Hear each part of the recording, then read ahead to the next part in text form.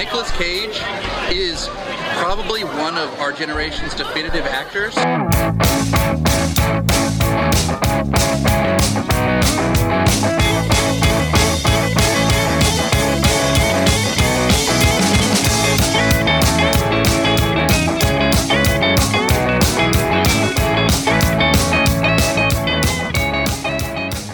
Hello and welcome to Cage Fighting, answering the big questions in film.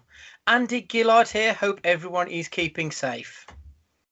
Hi, it's Matt Guy here. Good evening, how are we? Okay, you cunts. Whoa there! Get in the spirit of things, hello. I was going to do a swear warning in a minute's time. How are we all feeling this evening? Stu, Matt, are we both good? Glorious. Yeah, good mate, thank you. Are you all right? Yeah, not bad, not bad. Finally, the weather seems to have evened out a little bit and I'm no longer baking. So, as you know, the premise of the Picture Pods, we usually look at a couple of films where we discuss Nick Cage in a starring role. The film we're going to be discussing, if you haven't already figured it out, is going to be Kick-Ass, which isn't Nick Cage in a starring role, but this feels like it's a seminal piece of Nick Cage history to me. So we're going to have a look at this film in spite of the fact that it doesn't really fit our remit. I think it would be rude not to put it in there, don't you? Let's get to it. Let's do it. And as Stu has already trampled over it, I am going to have to tell you, there might be some juicy language in this one. Obviously, discussing this film when it was out and about, this is the film that made 1 million conservative mothers shit their britches. You know, the whole world came to a standstill because a 12-year-old said a C-bomb or two. So with that being said, stop being a cunt and let's get into it. Okay,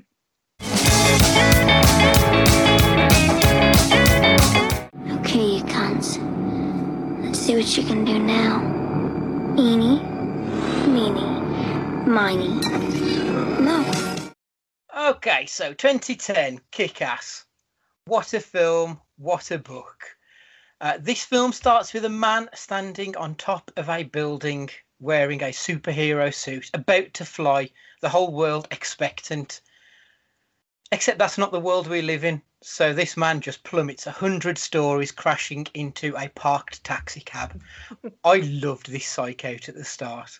Like, if you don't know what this film is about, if you just go thinking this is a superhero movie, and you see a guy with a pair of wings on, you think, oh, he's going to glide and everything's going to be glorious.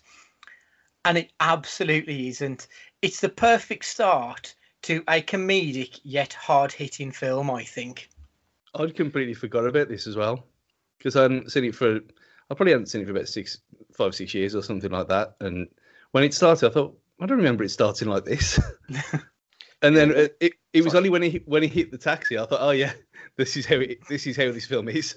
The only thing I could compare it to was the kind of the opening scene in The Other Guys with Will Ferrell. Well, this is Samuel L. Jackson and The Rock, when they jump off the building and they're the heroes, and then all of a sudden they hit the ground below, and it was like one of those shocking things. And I'm exactly the same as Stu. I didn't remember that bit at all. I was like, but knowing the film, I thought, something's not right here. Kapow! And it's that car. It was amazing. It's great. And then we meet Dave Lazowski. Comic book reading, invisible to girls, chronic masturbator with a hard-on for Katie Doma and his English teacher. I love that scene where he's perving on his English teacher. She clocks him and says to him, you should be reading Hamlet. And then she just has this really cheeky grin like she knew exactly what he was looking at. That really tickled me, that did. We all had one that day, we all had a teacher like this. I don't think I did. No, you see these stories of like American kids that have like these amazing looking teachers, and I had nothing like that, nothing at all. Oh, you never lived. I mean, we never had ones that were blessed in the chess department. Thankfully. But there was. I remember once Stumpy actually proposed to our French teacher in the middle of the classroom. He got down on one knee and everything. When this was like in year 9, and she was there was a few that were very good looking. So he brought back their memories. I know Dean and Goldie are going to have exactly the same things when they listen to this next week, but they know exactly what I'm talking about. Okay. We had one who looked a little bit like Dana Scully. And yeah, she was probably the best one at our school. She was nothing spectacular, but she was reminiscent of Gillian Anderson, and that was enough, to be honest. So I like this quote that came up. Thousands of people want to be Paris Hilton, and nobody wants to be Spider-Man. And I really like the sentiment behind that we live in a world of reality TV stars being more important than just being a good human being, albeit a fictional one in this case. Do you think he is too good looking to be a geek? I was. Too good looking to be a geek? What are you saying? In my flowing hair days. Wow. No, I thought they got it spot on. I thought, well, you could imagine him with a full-on face full of zits. Yeah, it would have been difficult. It wouldn't have been difficult to root for him if he was a normal-looking geek, but he had to look believable that he could make that transformation, I think. Yeah. So he couldn't be full-on spotty gimp. He had to have like a little bit of something about him, and like we then go and see him in other films later on where he just gets ripped to shit, and he wasn't that yet. I think he's the right man for this job. I would have struggled to pick anybody else, to be honest, to be Dave in this. You know the Peter's friend in Far From Home. I can never remember his name. Yeah, the chubby guy. Yeah, that's what you I think that's trying to say. If you can imagine that of him, because he fits the mold. But for me, he kind of did, because I knew people who looked similar to that with the hair and the glasses and everything like that. And that was, I mean, obviously that was a good 10 years before this happened. So geekdom at school is probably different now compared to what it was back then. But it worked for me. We also get introduced to Chris D'Amico, a rich kid who loves comic books and is friendless even. Dave attempts to make friends only for Chris's bodyguard to tell him to fuck off. That really tickled me when that happened. Again, I knew it was coming, but it just really made me laugh. I really love this start. He had no expression on his face at all. No, it's like Dave looks at him as if to say, "Oh, what's going to happen? Is this going to be good?" And he just looks at him completely deadpan. Fuck off. Brilliant. And then whilst walking home from the comic book store, Dave and his friend, who is played by Evan Peters, who will one day go on to play X-Men's Quicksilver, as opposed to Aaron Taylor Johnson, who played the MCU's version of Quicksilver. That could get complicated.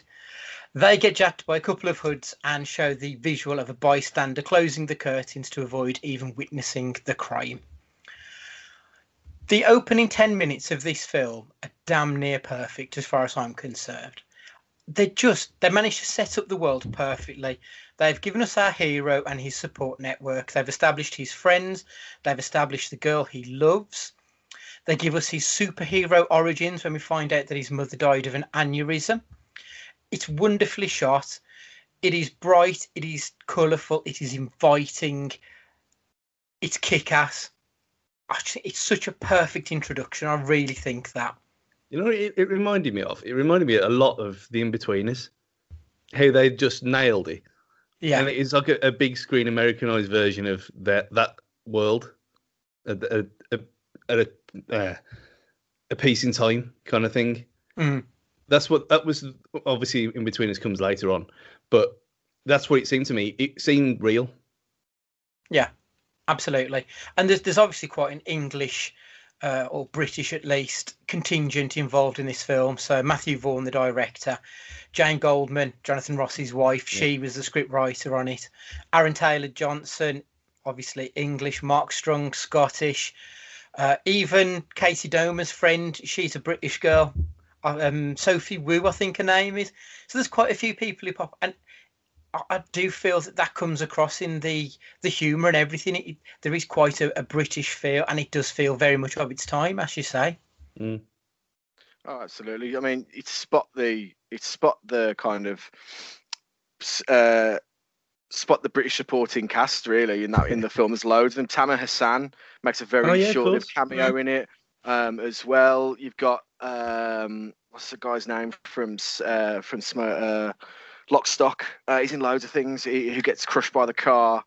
The porter in the hotel as well. There's just tons of like British actors that are in it, and it's really nice to see because it does have its comic timing is impeccable, this film, and I really do think that is a British influence or an English influence or British influence in that, you know, I think across the comedic world, comic timing is something that is associated with British humour really, really well. And you can just feel it, can't you? Just feel that element in it. Just to answer those questions, that is Dexter Fletcher. Yeah, he was the dude who got crushed, and Jason Fleming was the doorman who'd also been in Lock, Stock and Layer Cake with Matthew Vaughn and everything. So he knows who he likes to work with, and he doesn't deviate too much from that master plan. And for me, Matthew Vaughn has done very little wrong. You know, for me, the worst film of his is probably Layer Cake, which isn't exactly a bad film. No, I like Layer Cake quite a lot for what it is. I mean, a bit of Daniel Craig in there as well. I think that's why I don't like it, to be honest. Good Daniel Craig as well. Before he started living up to his own hype. Yeah. Do we I think if there's any Americans out there listening to this, I need them to answer a question for me, because in our little island, we use the term wank bank. However, in this film, they use the term whack off warehouse. And I'm keen to know, is that the go-to? Is that the default for the place in your mind where you store filthy images for practical use later on? If any Americans can get back to me on that, because I do want to know if that's the default going forward. And on that note, from the bright and inviting, we go to the dark and intense. We meet the big bad, Frank D'Amico, played by Mark Strong. Is Mark Strong the Scottish Ed Harris? He's bald, he's intense as fuck, he's intimidating, he's endlessly watchable. And when he plays a good guy, you just know he's going to be a bit of a shitbag as well. Yeah. This was the more weird thing about this one was that he's actually still got a bit of Mitch Pileggi going on around the side and back of his head. He's not completely bald in this one. Yeah.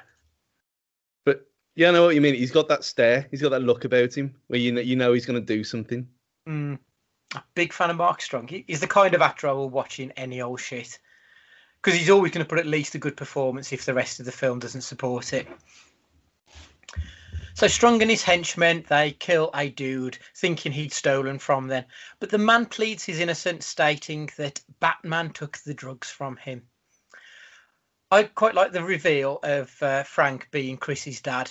So all that horrible shit's going on in the warehouse, and then he just goes and sidles up next to him in the limousine, chatting like nothing's happening at all.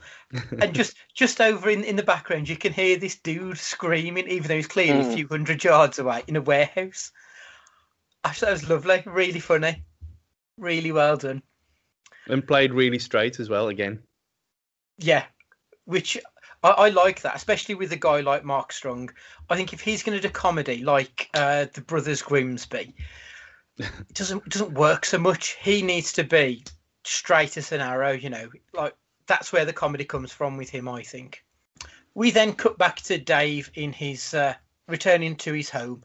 He finds a package which contains a diving suit which has been repurposed into his superhero costume, and he does what absolutely everybody else would do.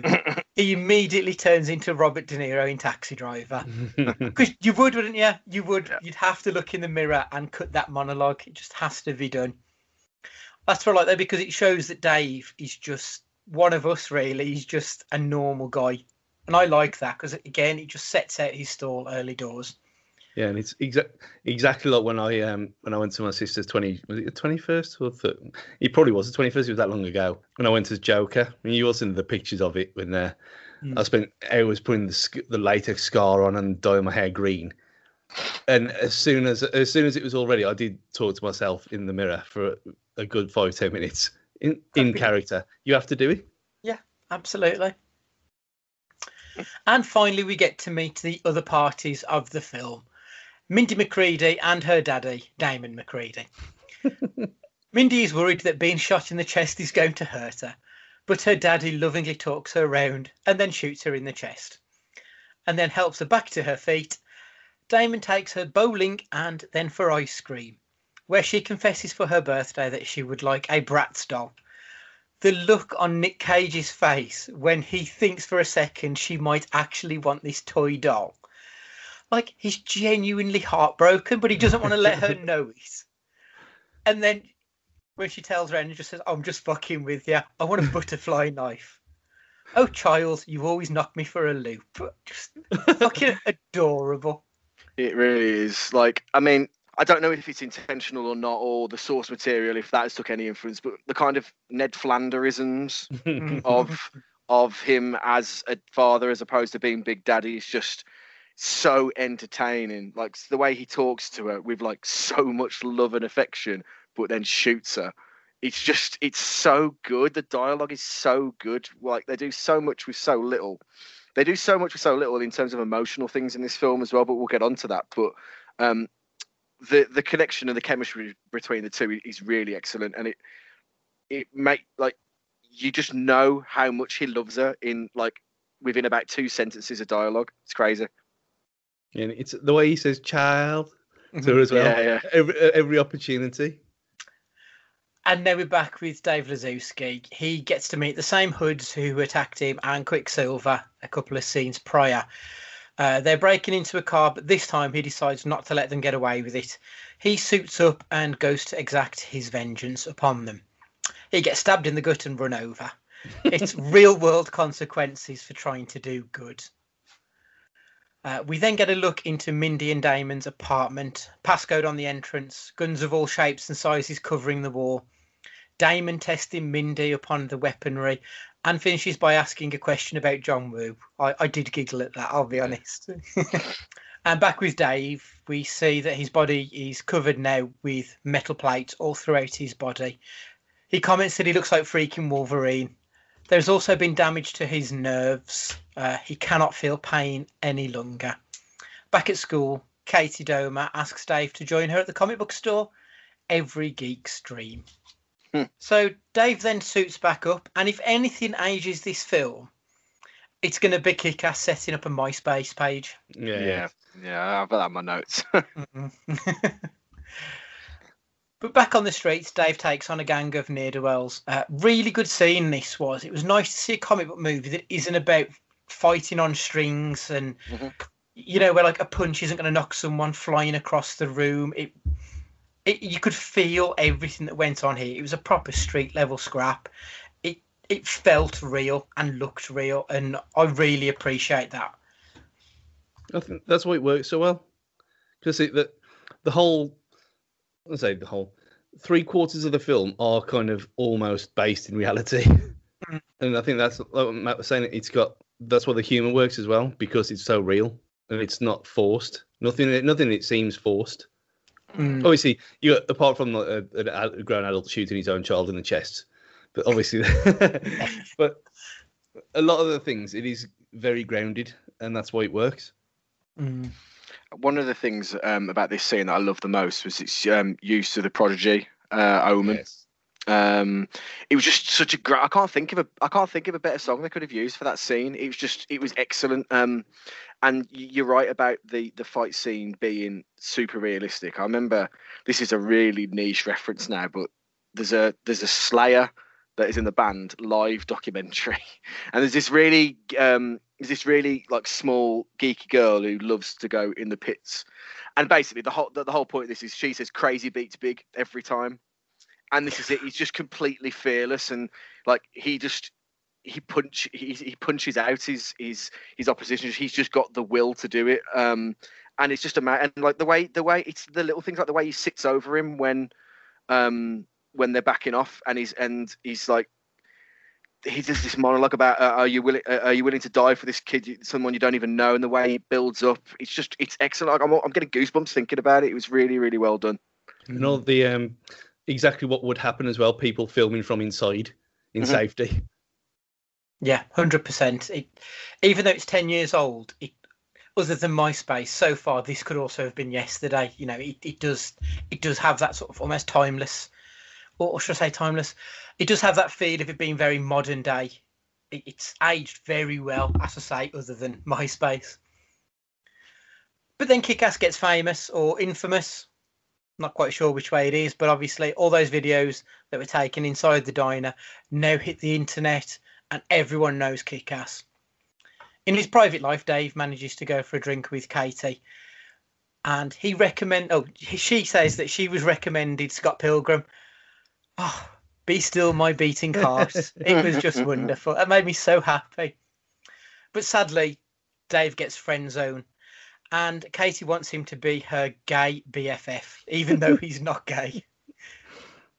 Katie then emails Kick-Ass for a measure of revenge on her ex, leading to one of the best fight scenes of all time. Kick-Ass visits Katie's ex to let him know it's over. Kick-Ass has walked into a bear trap with a number of guys ready to beat him down. Luckily, the cavalry arrives and we finally get to see Hit Girl. Not Mindy, Hit Girl. Is there a more explosive way to introduce a character than running a sword through a man and then asking, "Okay, you cunts, let's see what you can do now." out of the mouth of babes as well. The thing is, it's done so well that in any other film that it could be it would feel really cheesy, but it doesn't. No, it doesn't. It feels legit. Yeah. I did have to. In a rare thing, I did actually have to look this up and how this was even allowed to happen. And apparently, it was her own mom who said, "Just do it." Yeah. Because it didn't feel real, not doing it that way, which is amazing. Absolutely. I mean, if they'd have gone with something a little bit more, not saccharine, because that's sweet. If they'd have gone with something a bit toned down, it would have looked very out of place. When she then goes on to absolutely brutalise everybody in that room, she has to go in with something as hard-hitting and as cutting as saying that word in order to make everything else seem right. If she'd have called them assholes and then split a guy from his asshole to his mouth hole, it would have looked stupid. It strange. Perfectly. You're right. It legitimizes. I never even thought of it. Legitimizes what she does because of the choice of one word. It's a really, really good way of putting it. It's the only time I think I'd ever heard this on anything was they said it in Shameless, the original Channel 4 Shameless, not the remake. And that's the first time I'd seen it on telly. And even then it was shocking. And in context of that, they didn't use it too much. But then I couldn't think of it ever being used in film before. That I've seen anyway. So Shaun of the Dead, and again a British film, and obviously like language change. So Shaun of the Dead 2004 used it when he gets he's in the pub. Can I buy any of you cunts a drink? You know, that's why it's just gone completely out of my head because it's British, so it's just like you'd hear that all the time. Yeah, like, I didn't even consider it. The earliest film I can remember which used that word, well, an American film anyway. Have either of you two seen Chasing Amy, 1997, Kevin Smith film? A long time ago. Is that Affleck as well? Yeah, Affleck, one of his early roles. Yeah. At the beginning of that film, Affleck's mate, played by Jason Lee, he talks about a nun calling him a fucking cunt rag. And that's one of the first times I've ever heard that word used in an American film. Because it just, like, times have changed and it does seem to be more acceptable now. But especially in the 90s, in America, that just seemed to be like the absolute worst thing you could do. Oh, it is for my parents now. It's an abomination. Mm. But the only time I've ever heard my mum say it is about Jamie O'Hara. That's the only time I've ever heard her say it. Yeah, my mum always shouts at me when I say cunt. But in my defence, I only call them a cunt if they are a cunt. So it's about 10 now. Yeah, I know. Well, if we're going to go explicit on Anchor, we might as well go explicit, haven't we? That's it. Balls out. Let's just do it. But yeah, I love this film. This scene. Sorry. It's brutal. It's high energy. The music, I can't remember exactly what it was, but it fit perfectly. It's funny. It's just fucking brilliant. And then Hit Girl nearly gets killed, but luckily a bullet takes out the watchguard because Big Daddy has always got her back. Well, we talked about it on the question cast just gone. How one of my favourite fight scenes in any film is the church fight scene in Kingsman: Secret Service, and this is this feels like the foreplay to that, because obviously it is. The fight scene, it was just really, really well done, gratuitously violent, but almost comedic in its execution as well. And even after the mass amounts of violence in that scene, it's not nullified because it's the wrong word, but it's complemented by her talking about how gay his taser is. And it's just hilarious. And like, for once, I'm not going to talk about, being woke or being anything like that, because you need to take this for what it is, which is just an absolutely hilarious film. It's just brilliant. It counterbalances everything so well. Gratuitous violence, then it's funny, and then your palate's cleansed again for whatever's going to happen next. Mm-hmm. Absolutely. So Hit Girl and Big Daddy, they go to meet Kick-Ass and tell him to stop being sloppy and invite him into their own version of the Justice League. Hit Girl tells Dave if he ever needs them to contact the mayor's office and he'll put up a big signal. It's in the shape of a big cock. I loved that. Obviously, being a fan of old Batman, and they would have to speak to the mayor about it in '66 and the bat symbol and everything. But just the thought of them putting this big cock up in the sky just fucking killed me. That was really funny. We then get a bit of backstory on the McCreadys. We find out that Damon McCready is out for justice after Frank D'Amico set him up when he was a cop, sending him to jail. So when Mindy was born, her mum then died and Mindy was left on her own for a few years whilst Big Daddy was still stuck in prison. Frank D'Amico thinks that Kick-Ass is the guy who has been messing with his mafiosa business. He kills a man, incorrectly believing him to be Kick-Ass as he's dressed up as him. I really like that scene when he just walks up to him and just gives him that roundhouse kick and knocks him the fuck out. Again, it's like brutal, but with that edge of comedy so that you don't get quite too far with it. Yeah. And whilst venting about his frustrations, Chris, his son, overhears him talking about this, and he tells him that he can help him out find Kick-Ass. Am I the one who feels like the boat was missed a little bit on McLovin? I mean, he's such a good actor, and like Superbad is a fucking great film, and he's brilliant in it. And he was poised to be this big breakout star in comedy, and it never quite happened. But he's always good value in everything I've seen him in. I think he suffers from having such a unique face, and the whole McLovin thing's kind of, it's a bit like DJ Qualls as well. Yeah. Where he did a few 2 or 3 films in the space of about 5-6 years, and then you didn't see him for years on end, and then he kind of came back. I think he did come back. I think he was in Bones, a few episodes of that, in a straightish role. Mm. But it was never the same for him. So maybe that's why, because he's too unique looking. Could be. I suppose he isn't classically handsome leading man looking material, but he's got comedy chops like nobody's business. It feels a little bit unfair, I think. But speaking of DJ Qualls, he's also in a series called Legit, which I think you two especially will both really like. It's a very funny sitcom show, kind of rough in parts, but really funny. And you'll like it, especially Matt, because it is Australian comedian Jim Jeffries. Yeah. Oh yes, it's his show.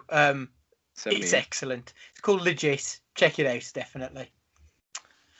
So, in order to help his father, Chris D'Amico suits up as a superhero, Red Mist, and he lures Kick-Ass into his father's warehouse, where Frank was going to whack Kick-Ass. And when he gets there, all the goons have been murdered. The building is on fire. Chris absolutely shits his kecks. He does not know what is going on, but he has enough wherewithal to take that teddy bear with him. Frank obviously believes that it was Kick-Ass who did it until Chris returns home and shows him the video that was in the nanny cam that was in this teddy bear. I loved that. So when they're watching the TV screen and you can see Big Daddy rocks up on the screen, and then there's just like this slight turn in the screen where it goes from the screen they're watching to us actually being in the warehouse with Big Daddy. I don't know why. I just thought that little action, that trick of the camera was just perfectly done. Really good filmmaking, I thought there. Yeah, it was like a similar scene in The Matrix as well, where they do when they go from the green code into the simulation world. Watch it, Andy. You've got plenty of time. And yeah, it's really smooth. I know exactly what you mean. It's really smoothly done. From how I don't know how it was done either. I presume it's autofocus by computer or somehow. Presumably. And then a fade over the top, but however it works anyway. What was excellent about this scene was the background music, because it's the same as the final scene in 28 Days Later, and it's just a really good tense builder to show kind of the seriousness of the scene. So Hit Girl scenes are very that's the word I want to use, kind of playful music. Like, I think it might even be what Ronda Rousey came out to in WWE. I think. Yeah, Joan Jett. Yeah, but when Big Daddy's doing it's evil, it's demonic, it's dark, it's angry, it's brooding, and you know, I immediately made the connection to 28 Days Later, and it was it's just really, like, I can't get over how some of the intricacies that you might not even think about, like, actually build these scenes a lot more than a film that you would think on the surface would go to the levels of doing. Because you think comic book film, you just think it might be like hastily put together, when actually it's not at all. There's things that go on that really really add layers to it. Yeah, definitely. And again, this is another scene which is just brutal as well. The way he lays waste to those motherfuckers is just like, if you didn't know they were bad guys, you might feel sorry for them. It was that hard hitting. But anyway, Dave now decides that he's going to leave the kick-ass life behind him, but not before coming out to Katie. And by coming out, I don't mean coming out as gay. I mean he's coming out as being straight and as being kick-ass. And they get together after this and become insanely happy. But then Red Mist pisses on his bonfire by telling him that bad men are after them and they know who they are. And maybe, just maybe, Hit Girl and Big Daddy can help them out of this shitstorm that's coming their way. Kick-Ass arranges a meeting with Big Daddy and Hit Girl. And when Kick-Ass and Red Mist get into the room, Red Mist immediately shoots Hit Girl. And all of Frank's men pile into the room, taking Kick-Ass and Big Daddy with them. And in order to stop other vigilante wannabes out there, D'Amico plans on showing the world who Big Daddy and Kick-Ass are, but not before torturing them live on the internet. Which, for 10 years ago, was pretty revolutionary as well. Yeah, just about to say the same. Yeah, some proper forward thinking there. They couldn't forward think Twitter and Facebook, but torture over online. But yeah, I thought it was very tough to watch this. Like, everything throughout this film feels proper close to the bone. Like, if you were told that this happened, other than like a few odds, like you say, Hit Girl and Big Daddy, everything else that happens feels almost like it's set within our world. And it's like, when you see the punches landed, they feel real. Like, you hear the bones crunching, and it's...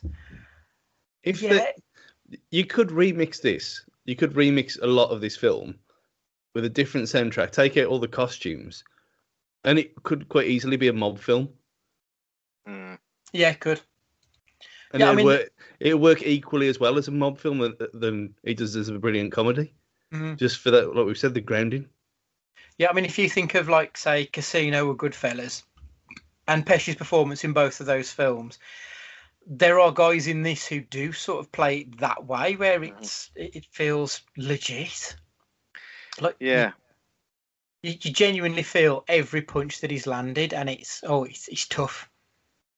And then bang, the lights go out, night goggles come on. They assumed Hit Girl was dead, and they were wrong. The first person view through those goggles loved it. Like, she's just fucking inches away from guys shooting them in the face. Fucking, like, murder shouldn't feel cathartic, but it really, really did in this scene. Oh, so good. Again, just the camera work and everything in this, I thought was perfect. You know, have you ever seen Doom with Carl Urban? Just about to say it. Yeah. Yeah. But I know this is 5 years after that, so they've learned from their mistakes. But you compare them two scenes side by side. There's no comparison whatsoever. Worlds apart, isn't it? I mean, the only reason I watched Doom is because The Rock was in it, and it's not a good film, and that scene is cheesy as anything. But in this, it doesn't feel cheesy. It doesn't feel like, oh, it's just a computer game mode. It feels like you're part of the gang. It's actually it's inviting you in. It's drawing you in, and I think that's what you need in a film like this. Is you need to feel part of it, because you need to feel sympathy and empathy for the characters. Mm-hmm. Unfortunately, she doesn't manage to save Big Daddy. Kerosene-soaked, the flames manage to get to him. The shrieking and the screaming from Nick Cage. Fuck, it was just heartbreaking. Like, especially when we've seen him being like really playful and sweet with her, and then at the end, and he's trying to hold it together for her feelings, and the humanity I've got written down here, because it's just devastating. The acting here between Chloe and Nick is it's some of the best in the film, to be perfectly honest. It's incredible. I wish I had not hindsight. I wish I could go back and watch this for the first time and feel what I was feeling. So when he's putting on his makeup before this, and he's in the mirror and we see him putting his makeup on, I know what's about to happen. So I'm instantly hit with this like wave of, okay, I know what's about to happen now. This is going to be a bit of a downer. And the way he's screaming out, and all he wants to do is protect his daughter and give instructions on what to do, is really powerful. Really, really, really well done. And it's a running theme in this film for me is they do so much with so little. Mm-hmm. So she talks to him, and they have a really short exchange, and she kisses him goodnight on the head and says, sleep tight. And they don't go into mass amounts talking about grief at all, but it's there. You can physically feel it, the relationship between the two of them. Maybe I'm thinking about it too much, I don't know, but it's like they do so much with so little dialogue-wise in this film. You're not thinking too much into it because it stands out so much, because it's so well done. Yeah. If it wasn't so well done, then it'd stand out for the wrong reasons. Mm. Yeah, I guess so, yeah. It wouldn't have the impact. You wouldn't care that this little girl's lost her daddy. Mm-hmm. But you do. Your heart breaks for her, and it's just excellent. The acting is it's perfect. Just perfect. But now we're left just with Kick-Ass and Hit Girl. They vow to finish the job off and take down Frank D'Amico. Kick-Ass's monologue here: with no power comes no responsibility. Except that wasn't true. I love that, and that is so much better than that garbled bullshit that was in Ghost Rider 2 weeks ago. That nonsense that his dad said to him. This was perfect because it's the inverse of with great power, but it still sort of means the same thing. It still means that we should be better, and I love it. And then we get another absolute fucking whopper of a fight scene. Now, I've got written down here which is better, Colin Firth Kingsman or Chloe Grace Moretz in D'Amico's apartment. For me, I think this one probably edges it. Maybe it's because I'm a big Chloe Grace Moretz fan. I think she's great in everything she does. It's not like Colin Firth's a bad actor, don't get me wrong. But I just felt the stakes in this, that she's lost so much, she's got so little left, and she just wants to make sure that she can get through it all at the end. And it really felt like it hit home. Everything building up to it, and then this scene, it was just perfect. What do you, Per, think? Well, obviously I can't comment on that. Oh, of course you haven't seen it yet. Yet. I know Dean went proper mad about that and all of his tirades. But yeah, I will get round to that this week. But I think the fact that her performance in this and the two fight scenes with her inspired the one shot from Daredevil season 1. Yeah. So, I hadn't thought of that, but yeah, absolutely. I mean, to and how excellent that is, to have that kind of influence on something, it's got to be great. So I'm automatically punting for this. Yeah. Matt, what do you think? I think I'd still say I prefer the Kingsman scene, only because it's just done on a much grander scale. You've not only got what Colin Firth is doing but you've got everything else around it. It's a much more chaotic, much better choreographed fight scene, I feel, than this one. But that's not to say that this kick-ass apartment scene is not enjoyable. I just feel it's on a grander scale. It's a bit more inventive. It's a bit more. They're a bit more creative with what they can do because they've got a lot more like weapons at their disposal. They use the elements of the church like a lot better. They use.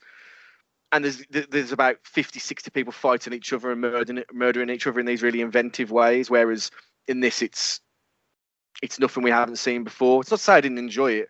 I just, if you're asking me the question, that's just what I'd go with. But what I thought was really good about this is the comedic elements when she's hiding in the set of drawers or in the underneath. And well, I'll let you take the reins on what happens next. Yeah.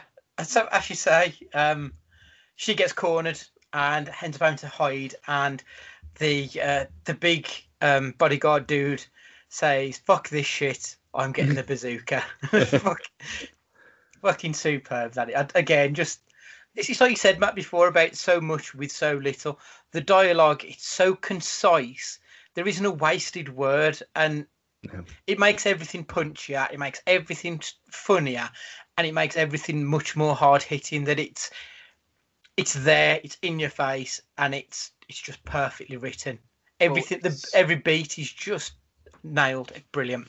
It's funny because the best thing about that actually isn't the dialogue; it's the way he gently creeps into the room to get the bazooka.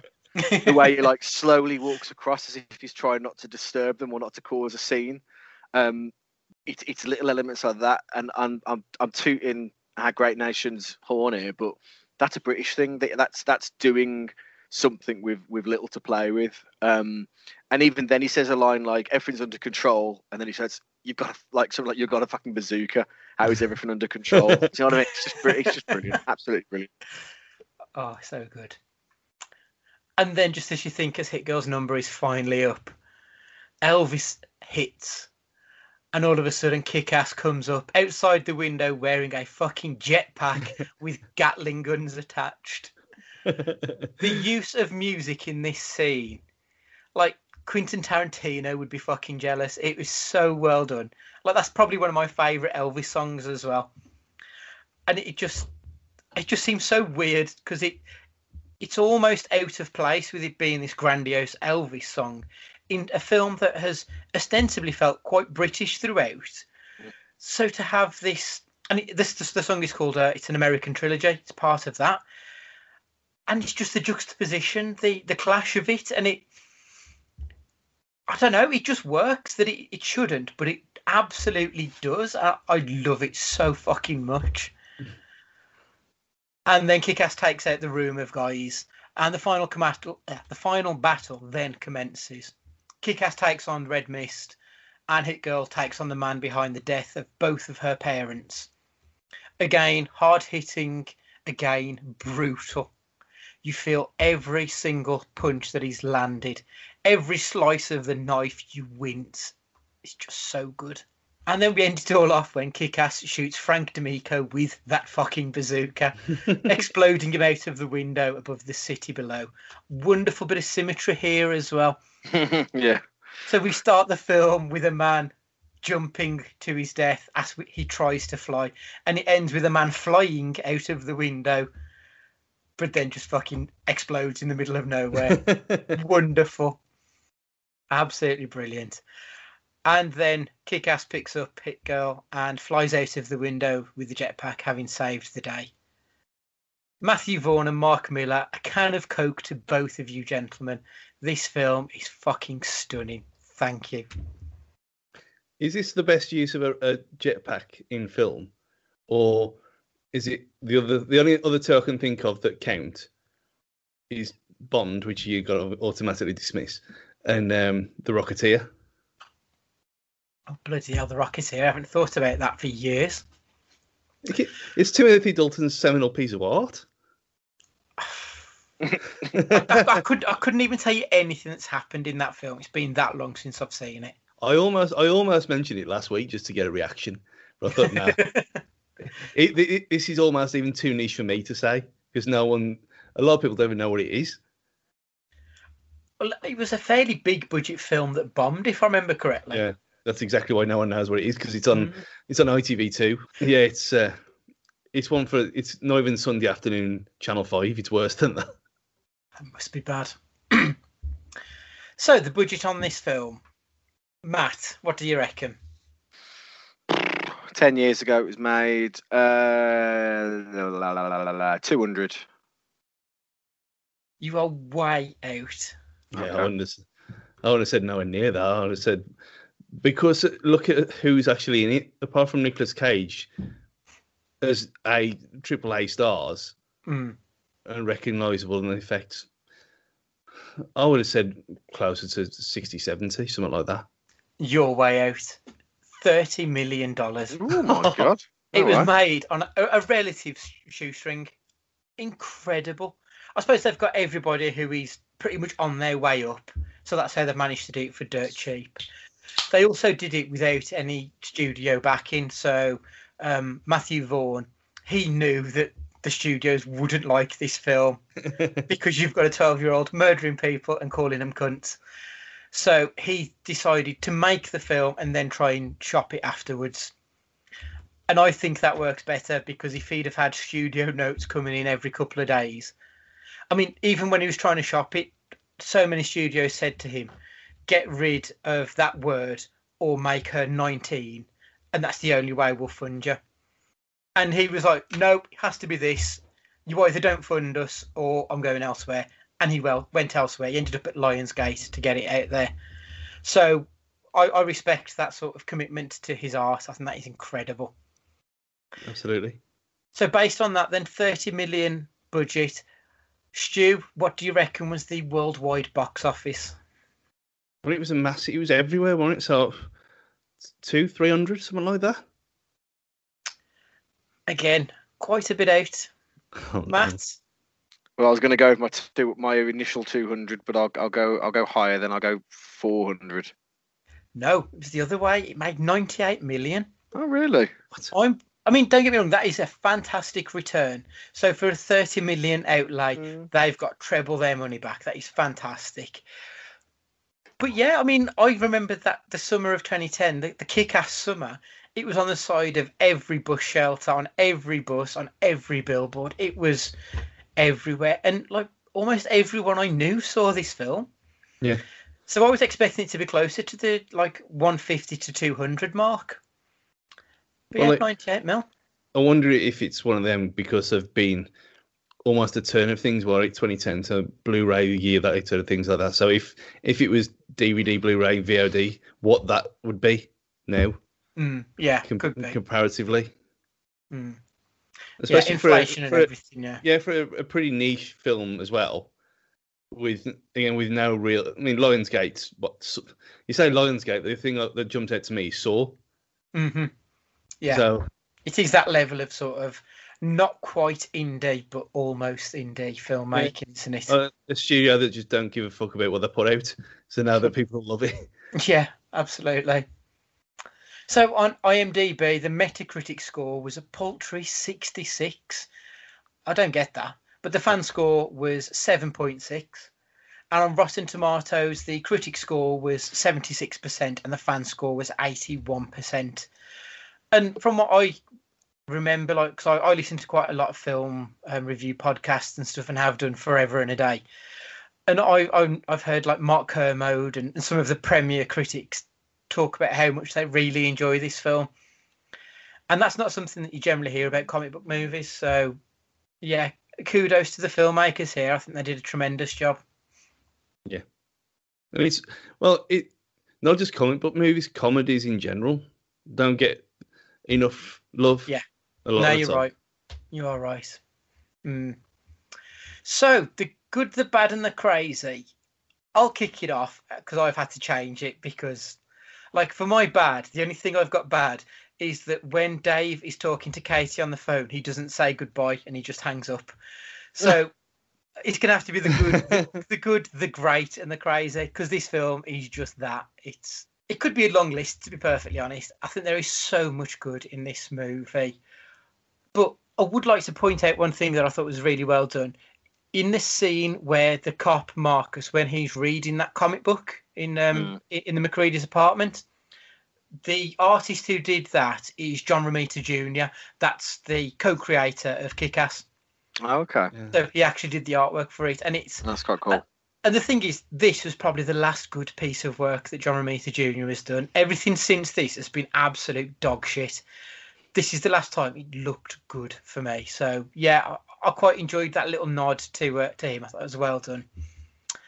The changes to the source material, very much needed.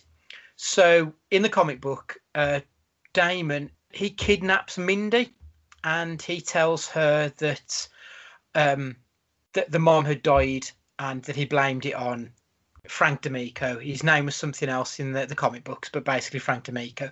So he turns her into a vigilante, and to fund their lifestyle, he basically sold comic books. And in reality, all that happened was that her mother fell out of love with him because he was a comic book geek and obsessed with that world.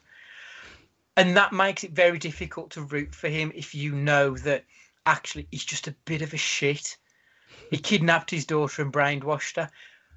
So I think changing that and making it that he's a loving father who is trying to protect her the only way he knows how, I think that's fantastic. That is very much what is needed.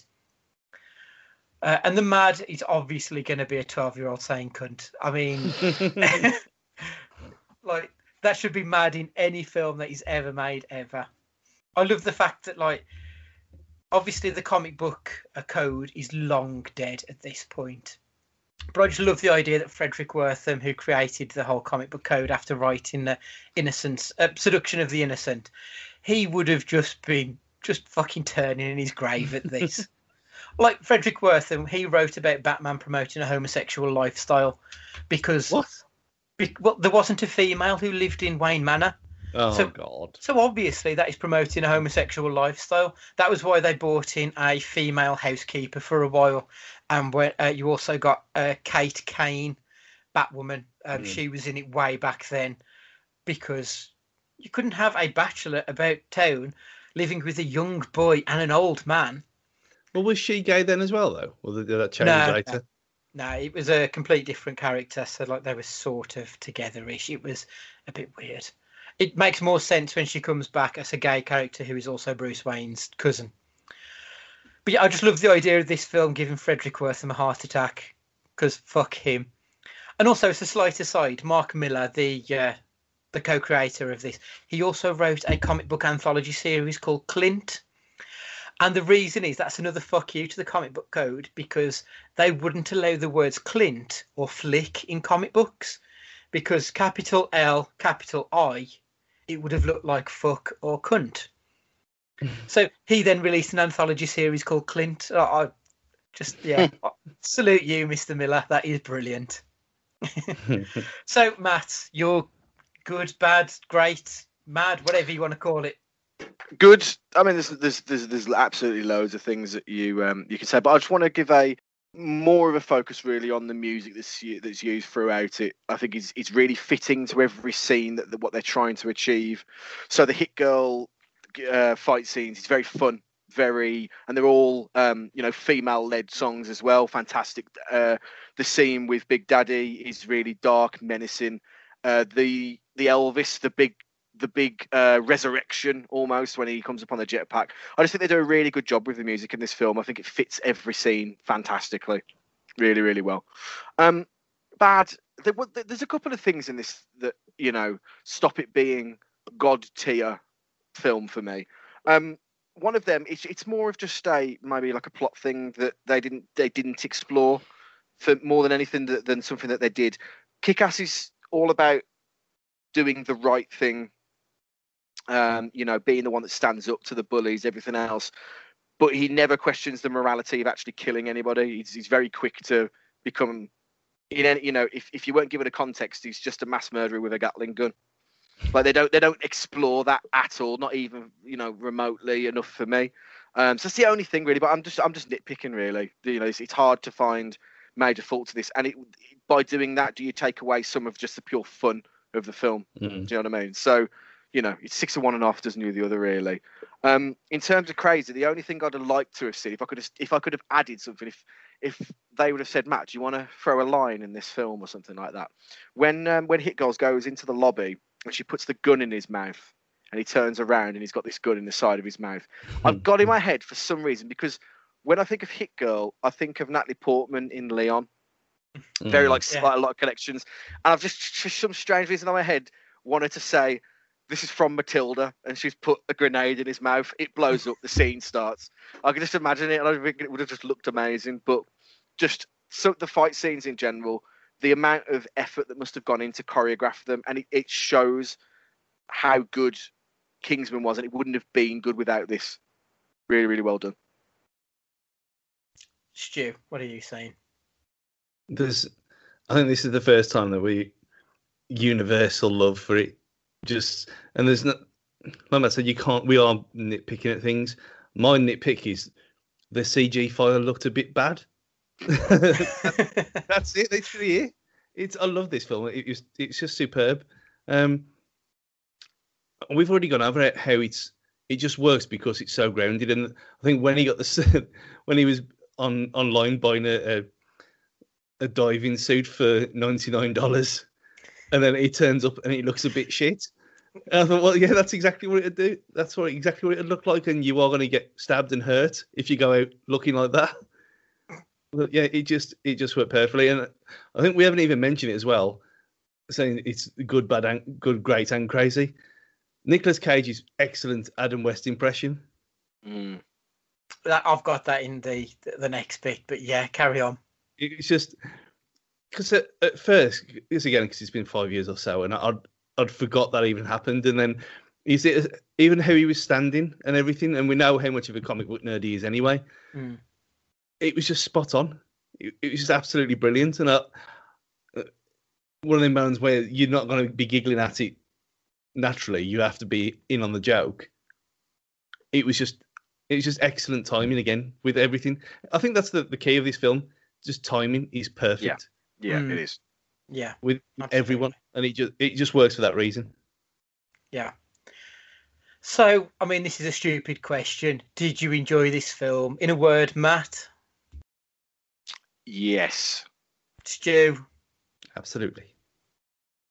And fuck yeah. Yeah. So obviously the question that's probably going to have a little bit more conversation is going to be Nick Cage, good or bad? I mean, obviously it's going to be good, and it's that channeling of his inner Adam West. We know he's a massive Superman fan, but he was channeling the Light Knight. He was channeling Batman 66 here. Even Matthew Vaughn has said that's exactly what he did. And apparently I've read that other names that were in consideration were Daniel Craig, Brad Pitt, and Mark Wahlberg. Those were the three other people who were going to be up for Big Daddy. And I can't imagine any of those bringing anything other than just their normal bog standard self to this role.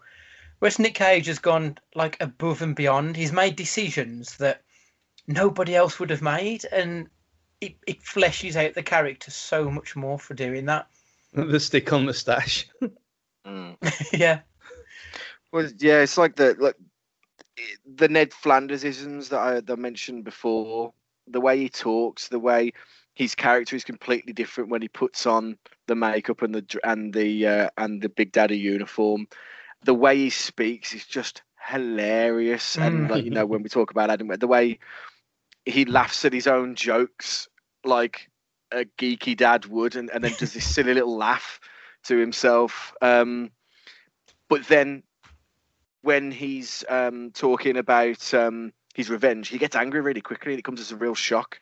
He goes from like extremes really, really quickly, but convincingly, not jarring at all. He's excellent in this in such a short space of time. And I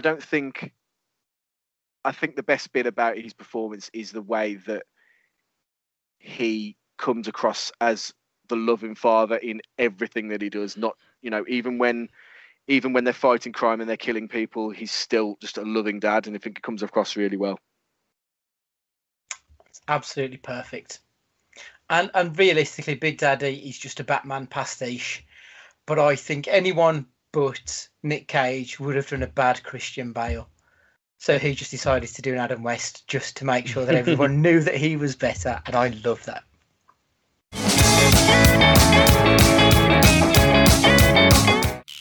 Nerds, geeks, sweaties. Look how far we've come. We rule the world. But it wasn't always this way. Let's go back to a time when there was no comic book cinematic universe, when you had to wait 3 years to get a superhero movie, back to a time when Batman used a credit card. This is a film about a superhero movie that didn't get made. We're going to move on and just have a little bit of a discussion, really, because Nick Cage, obviously, we know, is a massive comic book fan. And there's a documentary called The Death of Superman Lives, which is about the exploration of the Tim Burton film, which was going to be starring Nick Cage as Kal-El of Krypton. Have we all seen this, guys? Stu, I know you've seen it. Matt, have you had a chance to have a... I've not, but this is an opportunity for you to promote it and sell it to me. Why do I need to see it?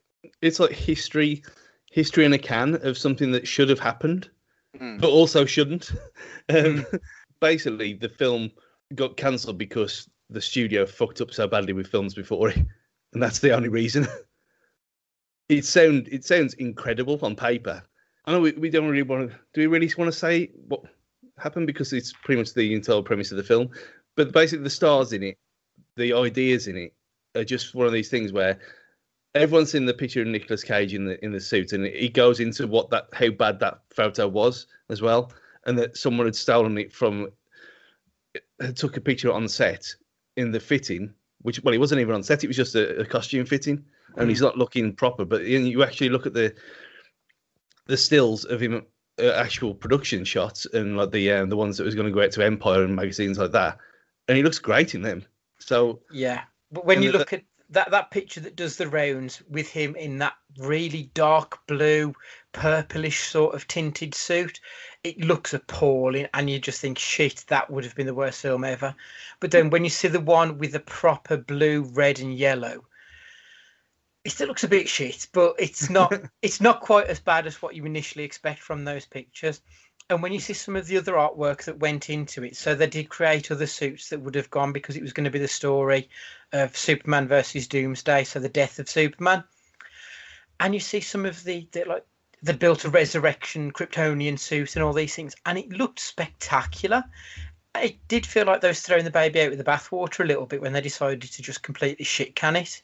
It was a bit of disappointment, really. But the documentary is fascinating just to hear about the inner machinations of the film business. So it deals with John Peters, who is a producer. He was famous for being Barbra Streisand's hairdresser, and now he's a all-powerful producer in Hollywood. And when he met Kevin Smith, who was going to be writing a draft of the Superman Lives, he told him that he didn't want to see him fly, he didn't want to see him in the suit, and he wants to see him fight a giant spider.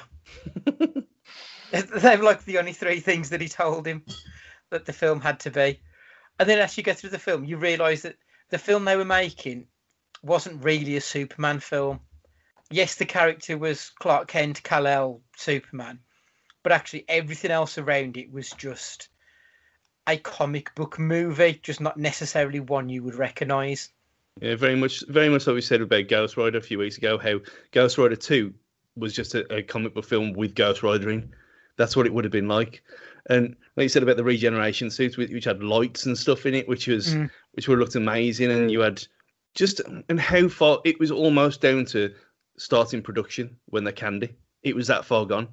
The script was pretty much done. Everything was ready to go, and then they pulled the plug at the last minute and made Wild Wild West. Mm-hmm. And they spent millions on this film, because obviously Nick Cage had to be paid off, Tim Burton had to be paid off.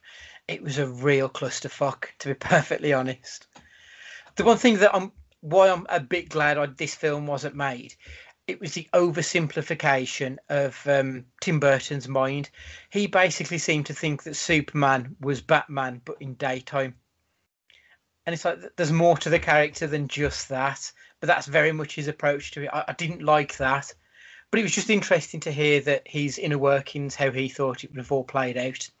Yeah, and there's a lot of Nick Cage influence as well, and you see them talking to each other about the character and all these kind of things. And actual wig watch as well. Wig watch in wig effect. Yeah, huge wig watch in this. When he's getting fitted for a wig, and they talk about it. I thought it's a holy grail of this podcast. We've seen it on air. But like, for me, there was no way that Tim Burton was the right man for the job, and John Peters was far too over the top. It just felt like they were throwing so much shit against the wall to see what would stick. Mm-hmm. But it's a fascinating documentary. It's available on YouTube. It's 1 hour 45 minutes, but it's worth it. But with that said, Stu, would you like to have seen Nick Cage as Superman? Would he have done the job, do you think? Before watching this, I would have said it was one of the most stupid things I've ever heard. But watching this film and how excited he was, I think he would have been okay. I don't think he would have done a bad job. I think the rest of the film, I mean, there was a flying skull ship, so that's how it had very much Batman and Robin vibes in parts, and how it was so far over the top that it was only going to go one way. But I think him as Superman would have worked. Yeah, I think the difficulty is you see Superman and you will always think of Chris Reeves, and this would not have been that version of Superman, and a lot of people I think would have struggled with that. So it might have failed. Yeah, but I would have been interested to see. Really, would have been. The George Lazenby effect. Yeah, that's exactly what it is. But then after all this, he did finally get to play Superman, albeit in animated form when he appeared in Teen Titans Go to the Movies. He only gets a couple of lines, but I can imagine he was happy as fucking Larry, finally getting to be Superman. Well, it is important to have dreams, I guess.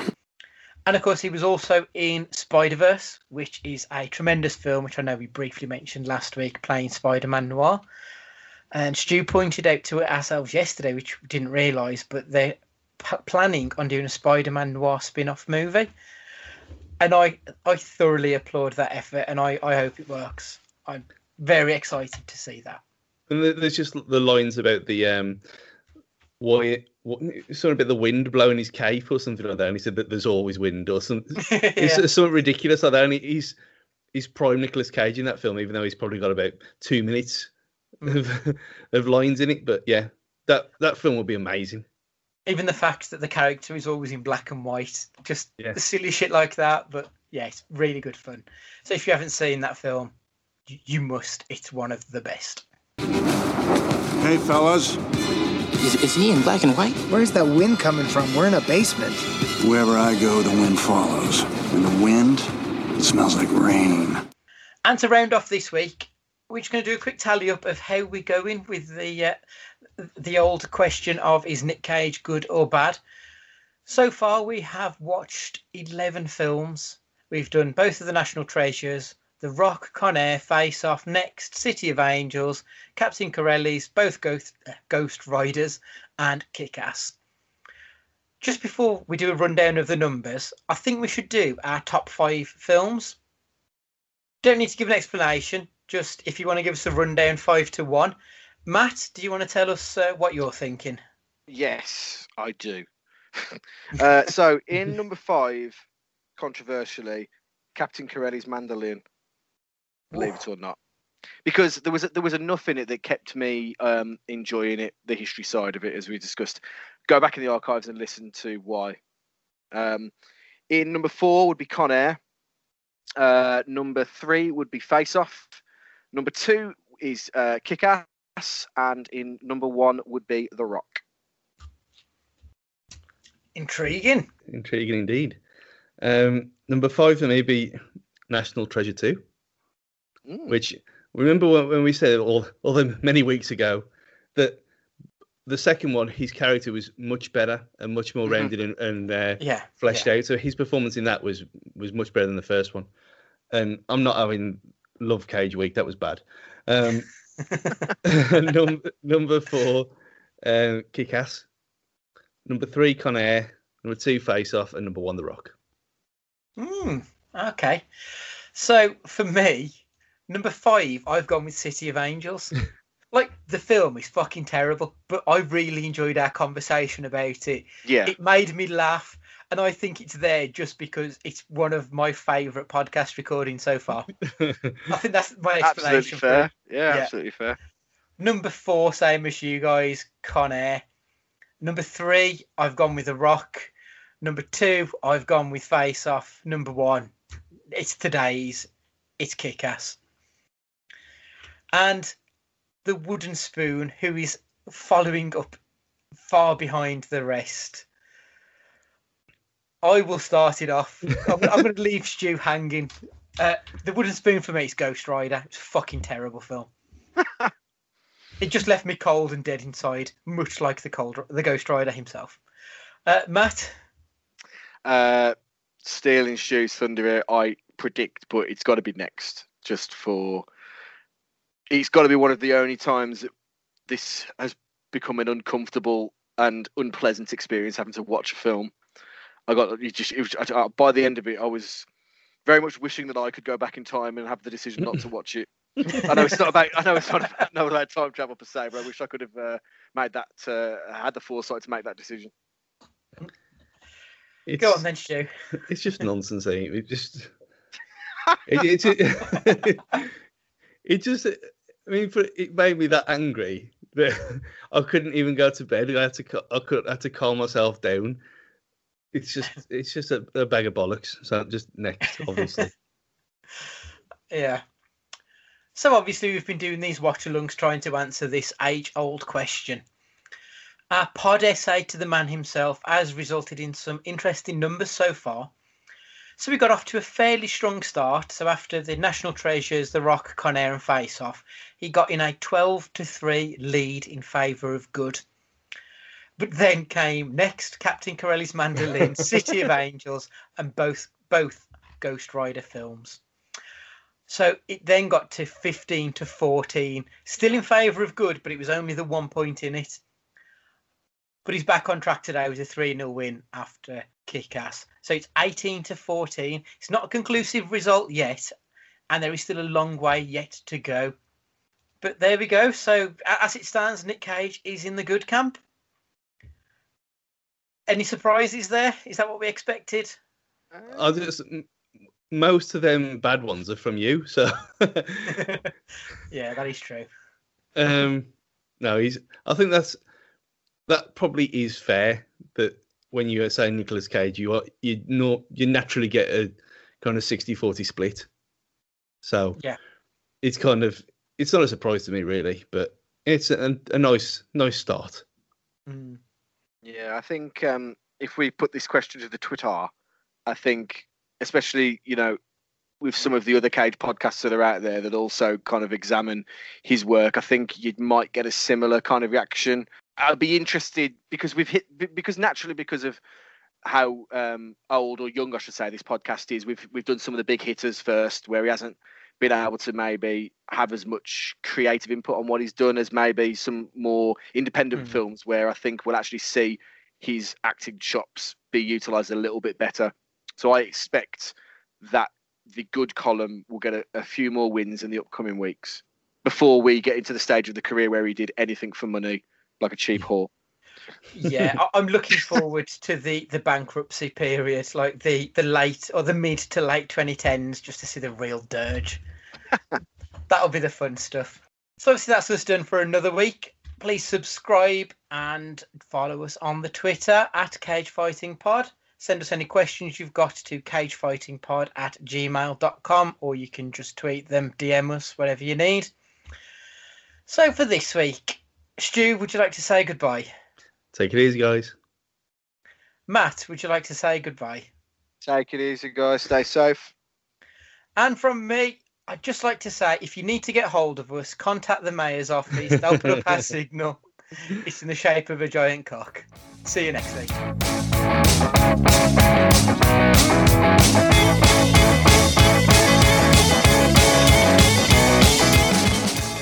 Is he always like that? Oh, him?